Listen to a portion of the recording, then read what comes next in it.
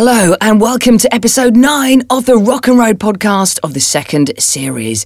On this week's edition, I will review the new Range Rover Sport. I'll be speaking to my special guest this week, the editor of Ride magazine with a rather cool name, Matt Wildey, and I'll bring you some album recommendations. But first, that Range Rover. I am currently sitting in a beautiful Range Rover Sport. This is a D300. It's a 3-litre diesel, mild hybrid. It produces 300 horsepower and will do 0 to 60 in 6.9 seconds. So it's not slow considering it's a very big car. It feels like I'm sitting in a tank, but a very luxurious tank, I might add. It can achieve a claimed 34 miles per gallon. Not brilliant for a diesel or a hybrid, but considerably better than the V8 counterparts. This particular model is painted in a Firenze red. Very striking, but it costs an extra £895. In fact, this particular car costs $70,690 on the road. This one is also the HSE trim, so even more features, such as window leather and terrain response. If you don't like this colour, it's actually got 8 new colours to choose from, including, check out these posh names, tourmaline brown, amethyst grey purple, and petrolix blue. Let's take it out for a drive. Well, immediately the centre console is very impressive. Everything is a glass screen with complete touchscreen technology. Even the aircon, everything down the middle here is beautiful. Controlling the wing mirrors is also a little mini touchscreen on the right hand side of the door. Love that. Let's put it into drive. Well, the seating position's fantastic, really high up. And I've said before in all the other podcasts, I really like being high up. The steering wheel has also got several controls on it, including for the infotainment system, all again done on little miniature touch screens, no sort of physical buttons. Everything is LED screens, which is fantastic. Dashboard looks amazing with a picture of the car in the middle. It shows you if there's a door open or anything that's wrong with the car. It shows up in the dashboard in front of you. Just pulled away at the lights and it certainly shifts. Right, let's get somewhere where I can go a bit faster.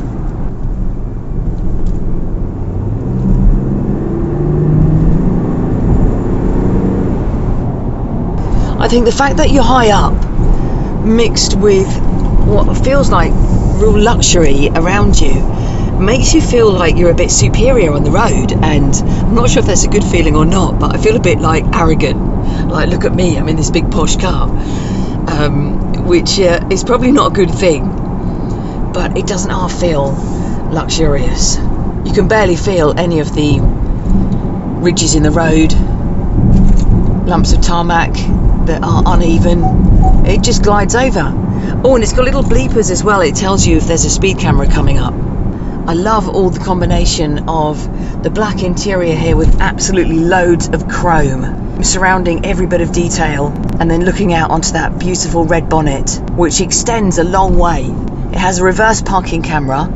No cameras at the front or sides though, just at the back. It does have sensors at the front and sides, but not actual cameras. The infotainment system at the top here actually looks the same as the one in the Jaguar, because of course they're all connected now, Jaguar Land Rover.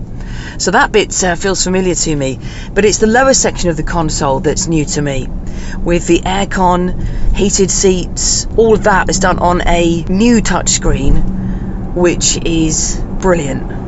It's got a new inline Ingenium diesel engine, providing the performance of a V8. This is what is described as a clean diesel engine. Now, I've avoided diesel engines the last few years living in London because there's all kinds of penalties. So manufacturers are looking at ways of improving diesel, and this is one of them. It meets the driving emissions step 2 standards. It's what they call a mild hybrid, and it's got a plug-in hybrid electric part of it, which can drive up to 25 miles in full electric mode with 0 tailpipe emissions. In terms of charging, that can take less than 3 hours from a wall box or public charging point, and then 7.5 hours with a regular Mode 2 cable. This is what we found out with the Harley Davidson motorbike. I was like, oh, it won't take long to charge, but that's only at one of the official charging points, not where you just plug it in. It has a cabin air ionisation system with a purify button on the touch screen. Some good gadgets. Let's have a look at the outside. At night time, when you press the key button, a little picture of a Range Rover is displayed on the ground, which is very cute. One thing I found getting in and out of the car is the doors are really low. So if you're parked next to a curb, the chances are quite high that you're going to scrape the bottom of that door. I've done it twice now, don't tell Range Rover. But outside of the car, well, you've got the stunning red. The contrasting colours are the chrome and the black. I love the boxy squareness of it. But it looks lovely. Well, let's see what the kids think. I'm going to pick them up from school. I'm in the car with Harley. Harley, what do you think of the Range Rover? Well, it's very big. Is that your overall impression? Yeah. It is huge, isn't it? Is there anything that you like about the dashboard area in this middle console? It's very technological. I've noticed that with most of the cars we've had now, that seems to be as standard. Is there anything extra with this one you think's a bit special? Well, like, there's less buttons and more, like, screens. And, like, one of the screens, it, like, can adjust to, like, it's facing, like, straight forward or, like, diagonal, which is really cool. Yeah, that when you put the car on, that one kind of zooms forward a little bit, which is quite nice. Let's have a look at some of the compartments. So if you slide a slider back there, you've got 2 holders for cups. And then inside here, 2 USB points, a cigarette lighter, plenty of storage, and a micro SIM point. I wonder what that's for.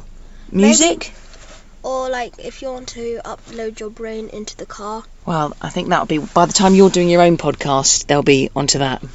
Yes. Well, let's see what Dexter thinks next. Picked up Dexter from school now. Dexter, how was school? Really good. Why was it so good? Because we get to play football and I won. Woohoo! What do you think of this car? Excellent. What is it that you like about it? The screen, the top comes off. It's really nice.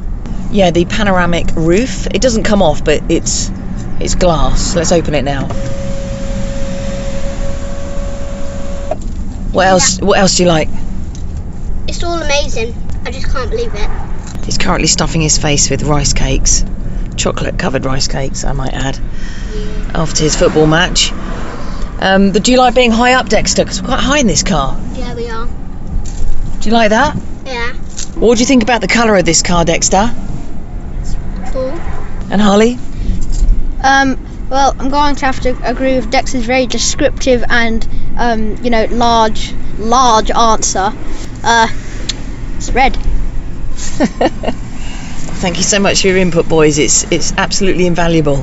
What's that supposed to mean? Invaluable blow. Look it up when you're older.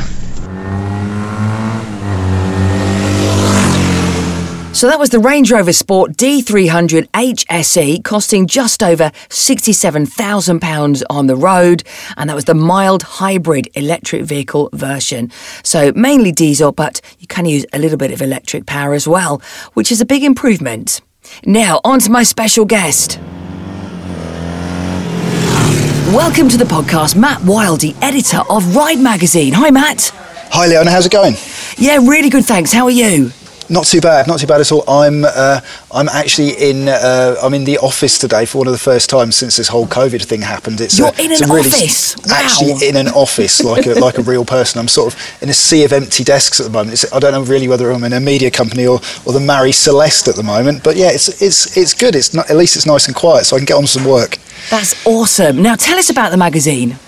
Right, well, Ride is the mag that is consumer's champion of motorcycle mags, really. It's designed to help you in every sort of aspect of your motorcycling life, whether that's helping you choose the best value kit and kit that actually works, whether it's helping you choose a brilliant used or new bike, or, really helping you find great places to ride your bike, whether that's a huge tour that's like a sort of bucket list ticking off thing, or a great blast on a Sunday. It's designed to help you with every aspect of your biking life, which means it's a great thing to work on, really, because there's lots of variety. And tell us about your role. Well, my role is I'm the editor of the magazine, which is great, really. I decide the content that goes in the mag, the tone for it, and really the agenda that we set within the sort of motorcycle magazine media, which is great. It's a really enjoyable thing to do, and to be honest, it's a bit of a dream come true. I've been reading bike magazines since I was a kid, and I quit my engineering course to learn to become a bike journalist, and so to actually do it and to edit one of the magazines that I used to read 20 years ago is just a dream come true, to be honest. That is so cool, actually. What an amazing job. Is there anything about the magazine that's coming up, say the next edition, that you think we should know about? To give us an example. Well, yeah, the next couple of issues, the one that's on sale at the moment is really your sort of new season special for getting the most out of biking. So we've got some wonderful routes for people to go on. We've got a great sort of riding refresher, because the problem at the moment is with a lot of motorcyclists, we've all been out of action for a long time because of COVID. And if you think of all the restrictions which have only just lifted, it's only now that bikers are getting back on their bikes and getting out there. And the whole point of this issue is to try and help people get the most they can from their sort of biking year. So we explain exactly what you can and can't do within the current regulations, how you can get the most of the current situation, and which events you're likely to be able to go to as well. So there's loads of good stuff in there. Yeah, that's true, isn't it? It's a difficult time for bikers at the moment because we're all chomping at the bit to get going again, and really it's still a bit difficult. There's still not everything's open. We don't really know what's going on, and we're just trying to alleviate that and trying to help people. Yeah, because there was the Unlock Your Freedom campaign, which was sort of promoting bikers and saying, well, at least that's one way of travelling that's you're not infecting anybody because you're in your own little bubble, literally. I think it's such a good idea. I think it's obviously the technology that we've got at the moment means that not everyone has to commute in the way they have to, and I think that's obviously going to be something that changes with that comes out of this whole COVID thing. But for some of us, commuting is unavoidable, and I think taking a bike is great. I mean, one thing I'd say to anyone out there who's considering riding a bike or not, give it a go, because you'll find it's a real sort of economical, empowering, enjoyable way to get around, and I suspect you'll end up being hooked, because it's just I think it's the best thing you can ever do, to be honest. Is there anything in the magazine for new bikers or people who are just thinking about it for the first time? Yeah, we try. The whole tone of the magazine is meant to be inclusive. We try and make sure. I mean, it's one of the things that I loved about Ride when I was a new biker, is that it really helped me in all aspects of biking. So we'd have lots of stuff about riding in there. There's always lots of riding skills features. We'd have lots of we have lots of sort of simplified buying guides to help people buy their first bike and help them choose that. And we have lots of stuff in there. The whole sort of tone of the magazine is that we can appeal to new riders as much as experts, and really that's the whole point of motorcycling. I don't want anyone to feel excluded from what we do. Yeah. And is it a monthly magazine? Yes, we're out every month, the second week of every month. So magazines with the, obviously with the internet, they have struggled a little bit, but Ride's still going strong. Yeah, we're the best selling on the newsstand, and we're one of the best selling on subscriptions. And one of the good things as well is over the last few years we've really sort of expanded our sort of digital portfolio. So we're available on many different digital editions, and we've also got our publishing company Bauer has this really good app called Bikes Unlimited, which for a set fee each month, I think it's $5.99, you can subscribe to every single Bauer motorcycle magazine digitally. So that's Ride, but also Bike, MCN, Practical Sports Bikes, and Classic Bike, and you can view those on your tablet or on your iPhone, and it's a really good way of people being able to access it if you can't or don't want to step out or head out to the newsagents. That is so cool. And as somebody who also works for Bauer on Absolute Radio, I don't think I realised we had that many bike magazines. We have a huge amount of them. I remember 20 years ago when I first set foot in this building, Media House in Peterborough, and all the motorcycle magazines were laid out in front of me on a giant floor. I was just thinking, flipping heck. And it still feels a bit like that now, even if I'm the only person in the office. Yeah, exactly. But going back to when you started out, obviously you're a biker, that's why you wanted to be a biker journalist. How did you get into bikes and how old were you?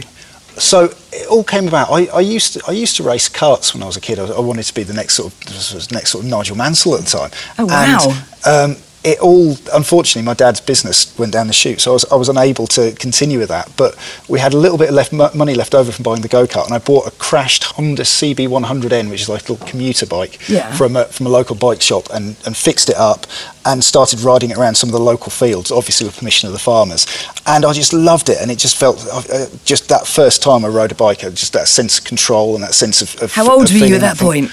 I think I was 13 at the time, and then it was just my life from there on in, really. And obviously did that whole thing where when I was 16 got a 50cc bike, 17 a 125. It was a little bit easier to get your tested in those days, then moved my way up. and just decided that was what I wanted to do with my life. So I sort of dedicated myself to a degree in journalism as well as keeping on with the biking. And then about 20 years ago, got a chance to work on Motorcycle News as a sort of junior on the road test desk, which was just like absolute heaven. Had to slightly lie on my application about my experience to get through, and then had to do a riding test with a very well-known road tester at the time called Trevor Franklin, where basically I just sort of survived, and I don't think he noticed how hairy it was, and I got the job, and then spent the next sort of year crashing bikes until I learned how to do it properly. Amazing. So yeah, it was brilliant times, and I was very lucky at the time, because to get on such a good title as Motorcycle News at that point was just very good to learn things, and yeah, just went from there really, and since then worked on various other magazines. I was the editor of Performance Bikes magazine, which was a magazine that was dedicated to sort of beautiful high performance bikes, which was just brilliant, and then went away, worked for MCN a bit more, and then started on Ride about 2 or 3 years ago. And yeah, it's just been I feel very fortunate. I'd recommend if anyone wants to sort of chase that dream of being a bike journalist, they should give it a go. It's not insurmountable. You can do it if you dedicate yourself in the right way and put yourself forward to people. Nice one, Matt. And what are you riding at the moment? So at the moment I'm riding a KTM 1290 Adventure S, which is like a sort of giant adventure bike. It's sort of the most technologically advanced, sort of probably the most powerful adventure bike around. It's a ridiculously powerful, advanced thing. It's huge fun. So it's quite a challenge to ride. Yeah, it's great. You should have a go on it. Has it got a reverse gear? It hasn't got a reverse gear, but it's got some really novel technology, such as adaptive cruise control, which basically has a radar on the front of the bike. So once you set the cruise control, it will speed up and slow down to keep a constant gap to the car in front, which takes a bit of getting used to. But it's been on cars for a few years, but to see that on a bike, I think this is the first year. This and the Ducati Multistrada V4 are the first bikes to have it. So yeah, that's been quite a novel thing to do. It's absolutely packed with tech to a point where I've never seen a bike that's full of as many sort of advanced features as this. It's great, and it's a real contrast to the other 2 bikes in my garage. Oh yes, I was going to say, you're going to have more than one. All my biker friends have more than one bike. What are the other 2? You see, I think 3 is the magic number for bikes. I think if you have 3 bikes, you can cater for every sort of instance. So I've got a Yamaha R1, which is a 20-year-old sort of classic sports bike, which I've restored over the last few years, which is just my pride and joy. And I've got a dirt bike as well. I love trail riding and getting out in the countryside. I'm very lucky. There's loads of green lanes around mine. I've got a few friends that also do a bit of green laning. So according to my wife, I spend quite a lot of time in forests with middle-aged men. But I think it's actually a bit less dodgy than that. And do you ever use an actual car? Do you ever go on 4 wheels? Yes, I do. To be honest, I'm a complete petrol head. So we've got a very boring Volkswagen Golf, and I've just imported a massive family bus from Japan that is it's quite a cool thing. It talks to me in Japanese every time I switch it on. A family bus? How many seats is that? It's an 8-seater. So we've only got 2 kids, but we fold the back up and put mountain bikes in it and go camping, and yeah, it's cool. And it's got tellies for the kids to watch, and yeah, it's a good thing. I'm a little bit jealous. It's all right. It's all right. You mentioned that you're a petrol head. How do you feel about all these electric vehicles that are coming along? You see, it's really easy to dismiss electric bikes until you get a chance to ride one. And there's a lot going for them. So they've got the most beautiful instant response as soon as you touch the throttle. They just drive. You don't have to muck about with gears. You don't have to muck about with clutches. They've just got a real sort of lovely thing, which, as you know from riding the Harley Livewire. And I think they're wonderful things. I think they need to be developed further. I mean, there's weaknesses at the moment with their range. They just don't go far enough for a lot of what motorcyclists currently do with bikes, which is, head off for a 200-300 mile day. They don't do that. And they're a bit heavy at the moment as well. But that technology is advancing all the time. And I could see a point in 10 years' time where an electric bike will have decent range and be light enough that people won't be intimidated by it or worry about dropping it. And I think then we're going to end up in a point where they're a viable alternative, but they don't sound as good. You do sound a bit like... I was going to say, what do you think they should do about the sound? Because it's not just the sound that it feels nice for us as a rider, but what about so people can hear you? Well, you see, this is a really interesting thing. We had a letter from a reader about this the other day. We have a thing in the front of the magazine called Ride Investigates, which is a bit of sort of investigative journalism each month. And as part of it, one of the things we've got planned for the future is actually to test the noise of how a car driver or a pedestrian hears an electric bike compared to a petrol powered bike, and it's a really interesting thing, because I think in some circumstances it's not too much of a problem. So I think on main roads it won't be a bit of a problem. But how did you find it riding around London with the Livewire? Did you find people stepped out in front of you? It does make a bit of a noise. It kind of goes that sort of high-pitched kind of sound, but obviously nowhere near as much as a petrol engine. Somebody did, on a quiet road, did turn their head. So they heard me coming. So I'm not too concerned about that, but it's usually the first question people ask me. Yeah. It's funny. I don't think it's going. That's part of the reason we wanted this investigation, is to see whether it's a problem or not. I think it's one of those things that people think is going to be a problem. I think the bigger problem is just going to be convincing bikers to give one a go, because that's going to be the hard thing. Because, as you know, part of the attraction of a motorbike is the way it sounds, and suddenly we've got something that does sound a little bit like a radio-controlled car. Can't they, simulate some fake sounds? Because I was in this Porsche, electric Porsche, and there was a button to enhance the sound. I think it'd be a good idea. To be honest, you could probably just use my little boy. He spends most of his time making motorbike noises. We've solved the problems here, Matt. I think that's the best thing to do. I think a 6-year-old motorbike-obsessed small child is the way forward for electric bike noise. That is absolutely perfect. Well, Matt, thank you for joining me on the podcast. It's a pleasure. And it's been great to talk to you. When's the next edition of Ride Out? So we're just finishing it at the moment. It goes to the printers on Friday and goes on sale in the second week of May, which is going to be our Adventure Bike Special, which is our annual bumper issue. So it's 140 pages. So it's killing me putting it together at the moment. There's a lot to do, and I'm not having much sleep. And if you want to have a quick look about Ride, is it just ride.co.uk? That's correct. And if you want to look at getting a digital edition, there's plenty of, we're available on all the digital platforms, on Google Play and on the Apple App Store. If you look for Bikes Unlimited on that, you can see everything that you need. Okay, Matt, thank you very much. And good luck with the riding. Thank you. Cheers, bye. Now, on to my album recommendations, and Royal Blood have a new album out, and it's called Typhoons. It's just been released, and what I love about Royal Blood, well, there's a few things. One of them is they're from Brighton, which, as you may know, is one of my favourite places. But more importantly, these guys produce a massive rock sound, but there's only 2 of them. And that is Mike Kerr, who's on vocals and bass, and Ben Thatcher on drums. So how do they get that great big sound? Well, it's down to Mike and his unique bass playing technique. He uses various effects pedals and multiple amps to make his bass guitar sound like a standard electric guitar and bass at the same time. I don't know how he does it, but it is incredible. Their first album came out in 2014, and they're now on to their third, Typhoons. The first 3 singles from it have been amazing: Trouble's Coming, Typhoons and Limbo, and check out all the amazing album tracks as well. It's out now, it's Royal Blood with Typhoons. Another album just out is The Coral, who are back with a new double album called Coral Island. They'd been around since the 90s. They had some massive hits like Dreaming of You, Pass It On. They won all kinds of awards over the years, but they've been a little bit quiet recently, so good to have them back. Coral Island is now out. If you want a classic album, one I want to recommend to you this week is Deep Purple's Made in Japan. That's probably the best live album ever, and it features an incredible version of Highway Star. The energy in that song is mind-blowing. It features one of the best organ solos of all time from the late John Lord, who I was lucky enough to meet and interview once, on this giant Hammond organ, and then one of my favourite guitar solos of all time from my favourite guitarist, I think second favourite, Ritchie Blackmore. My favourite, by the way, is Tony Iommi, Black Sabbath. But Ritchie Blackmore's guitar solo and Highway Star, this live version, is incredible. Also check out side 4, because that side is literally just one song called Space Truckin', which you have to experience. They do a live version of Smoke on the Water, by the way, as well, which is so superior to the rather dull studio version you often hear on the radio.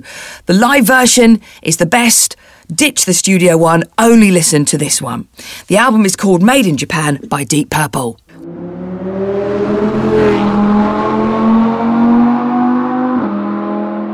Well, that is it from the podcast this week, and in fact this series. I've done 2 series of the Rock and Road podcast. Thank you to my new editor Ross Hoare. Also thank you to you for listening and taking part in any way that you may do so, even if it's just with your ears. But if you get involved in the socials as well, that's great, at Rock and Road Pod on Instagram, Facebook and Twitter. Series 3 has got some very exciting things lined up, and it will be back very soon. Thank you for listening.